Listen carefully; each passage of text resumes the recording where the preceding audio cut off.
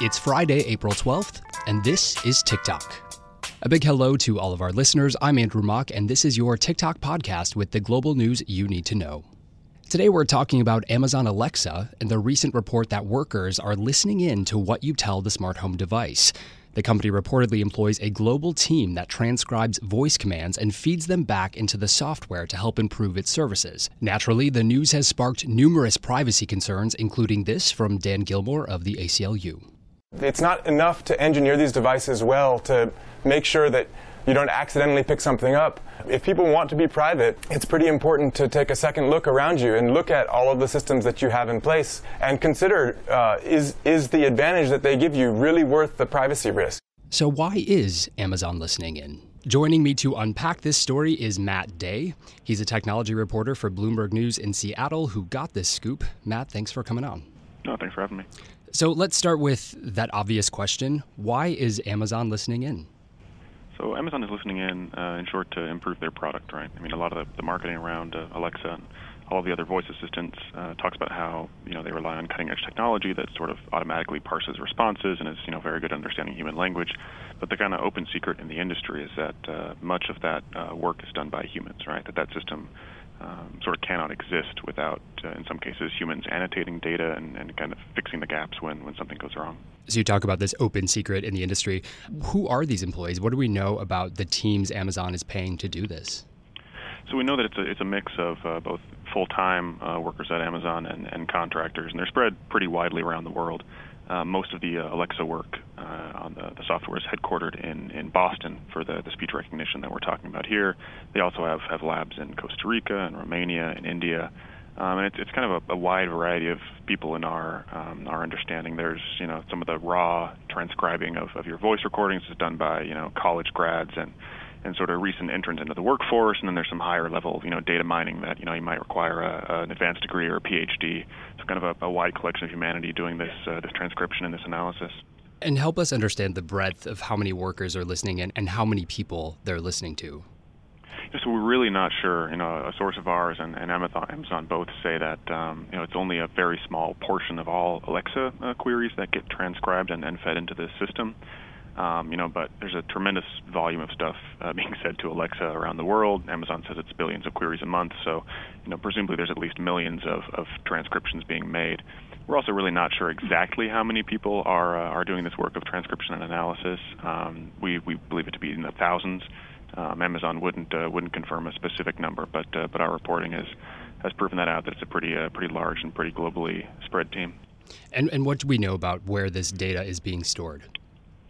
We don't know a ton. Amazon in their statement to us has said that it's, they take all the steps they need to safeguard their data and restrict access and make sure stuff is encrypted. They were keen to be very explicit about that, I think, for obvious reasons. But our reporting hasn't turned up a whole lot more detail on that. One of the things we did discover, though, is sort of not sure whether this is Amazon policy or not, but in some cases, the employees doing this reviewing are sharing recordings or sharing links to recordings to get help with parsing a word or in some cases to share something funny that got caught up by Alexa's recording. And I think for most of our listeners who come across this story, this sounds very alarming. What backlash have you come across? It's been a real mix. I mean, I think the industry would say this is so obvious, everybody knows this, but clearly the reaction on Twitter and other news media picking this up suggests that is far from the case. People just didn't have a sense this was going on. I mean, some certainly suspected, but just to have it confirmed, I think has surprised a good deal of folks. I mean, it's a wide range. Some people say, hey, listen, these are the trade-offs we make to get these kind of services, and I don't care. I trust Amazon with my information, and for that matter, Google and Apple, who do similar work. These are among sort of the most trusted companies anywhere, particularly Amazon. They routinely rank higher than most government agencies and other companies in trust rankings. So they say, hey, listen, if Amazon's got it, that's fine. On the other hand, there's folks who've taken to the internet and say, hey, this is a great reason to not buy one of these, or I'm unplugging it in response. And are there any examples of the things we know that these people have heard? Things we know that they've heard, yeah. So it's again a whole wide range of humanity. One of the anecdotes we wrote in our story was, a woman singing badly apparently in the shower got passed around a chat room. There've been some cases that have disturbed people. Hearing what a couple of reviewers said appeared to be a sexual assault to their ears. In other cases, just babies crying. Just sort of the wide swath of life that might accidentally get caught up. When you have a recording device sitting in the home. Interesting. I wonder if these workers were to come across something that's potentially illegal, do they have the responsibility to turn that over to the authorities? Is that a breach in any way? That is a super gray area. There's certainly been in the United States a few cases where, over the course of investigating a crime, police have gone to Amazon and said, hey, we know this person had an Alexa device in their home. Can we get the recordings to see if there's anything that would indicate, serve as evidence for our investigation? And Amazon has, to varying degrees, fought those. But we haven't heard of any case where Amazon has proactively gone to authorities with anything they've picked up on one of their devices. They say that employees who hear something disturbing, there is a policy for flagging that internally. Amazon would not go into great detail about what that policy was. They say, only that it exists. But, again, we don't have examples of, any case where Amazon has kind of proactively taken it upon themselves to act based on something their reviewers picked up. And let's talk about the need for this in the first place. Obviously, we all want our machines and systems to work better, but is Alexa that bad to begin with? I think Alexa is pretty good, and Amazon's contention that people are only brought into the loop in rare cases. Other experts say that's almost certainly the case. I think there's just some things that machines cannot pick up automatically, right? They're getting better all the time, but say there's a regional colloquialism that just doesn't show up in a big set of training data based on the dictionary and television speech and all the other data that's being fed into training these systems. What if there's a new musical artist that Alexa's not familiar with? The system can learn some of those things, but in many cases it's either faster or more accurate to have humans go in and tag, hey, here's Taylor Swift, the musical artist, you should probably know that name, rather than ask the software to kind of learn on its own. There definitely is a role for humans in training these systems. And to be clear, it's not just Amazon using it. Our reporting indicated Apple and Google are doing some of this work, and Google for years has kept humans in the loop to review some search data and other pieces of their algorithms. I know that there's specifically a setting that lets you turn off the option to share your data with Amazon. How do you do that, first of all, and does that really solve the issue? It doesn't. It doesn't at least eliminate the chance that you might be reviewed by a human being. You can go into your Alexa privacy settings if you have one of these things. There's a web-based dashboard that you can click through, and you can use that to review your voice recordings. You can delete them there. That's really the only way to make sure that there's no human in the loop potentially reviewing a small slice of your stuff. You can also, Amazon offers a toggle for using your recordings in the development of new features. You can disable that or enable that at will too.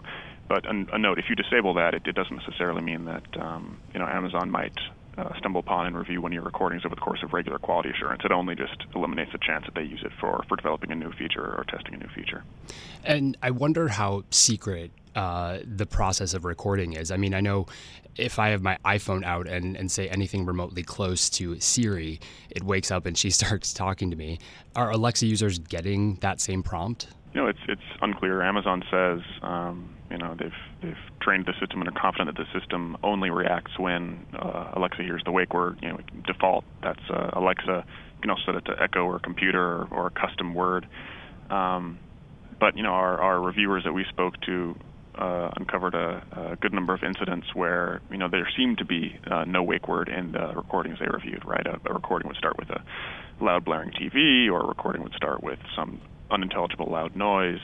So there's clearly some incidents of accidental activation, and it's unclear whether people who are being recorded know that. Amazon says, and we've got no reason to doubt them, that the blue ring at the top of the Alexa lights up in any case where the device begins streaming to the cloud. But sometimes people might not notice that if the thing was activated accidentally. Amazon is obviously defending this practice. As you said, it's an open secret in the industry. Is the bigger message here just the reality check of it, in that you may think you're talking to a computer, but in a lot of cases it still takes humans to make these computers work? I think so. Yeah, I mean, there's been just a ton of marketing spin and hype around advances in artificial intelligence and the abilities of machines to learn and spot patterns on their own. And, it's all kind of portrayed as this giant magical experience. And in many cases it is, right? But, when it comes to basically any advanced algorithm, there's probably some human being in the loop at some stage, whether it's training it, evaluating it, checking in when something goes wrong. Your conversations with an AI are, not strictly with a machine all the time. And real quick, is Amazon going to change this? I don't think so. I would be curious to see if they do anything more to disclose the existence of humans in the loop, which they don't really talk about much at all. But I think it's to be determined at this point whether they do anything. All right, that's all very good to know. Again, I've been speaking with Matt Day. He's a Bloomberg News technology reporter in Seattle. Matt, thanks for speaking with me today. No, thanks for having me. Turning now to other news of the day, here's what's happening. President Trump's ban on transgender soldiers in the U.S. military took effect today. The 14,000 openly transgender people currently serving will be able to continue their service if they get a formal diagnosis of gender dysphoria. Several outstanding lawsuits are challenging the ban, including one from Lambda Legal. Camilla Taylor is an attorney for the group. Regardless of what the practical effect of the Trump administration's discriminatory policy is, it's shaming to trans service members. It sends them a terrible message about their fitness to serve, and it's completely disrespectful. They're putting their lives on the line for us, and we are treating them as though there's something unworthy about them. Sir David Attenborough gave a strongly worded warning to policymakers that time is running out to save the planet from the effects of climate change. Speaking at the IMF's spring meeting in Washington, the former British broadcaster and vocal supporter of environmental activism told Chief Christine Lagarde that the clock is ticking to take action. The longer we wait to do something about it, the worse it will get. So the urgency with which we deal with it could not be exaggerated. But the longer we leave it, the more difficult it will be to do something about it.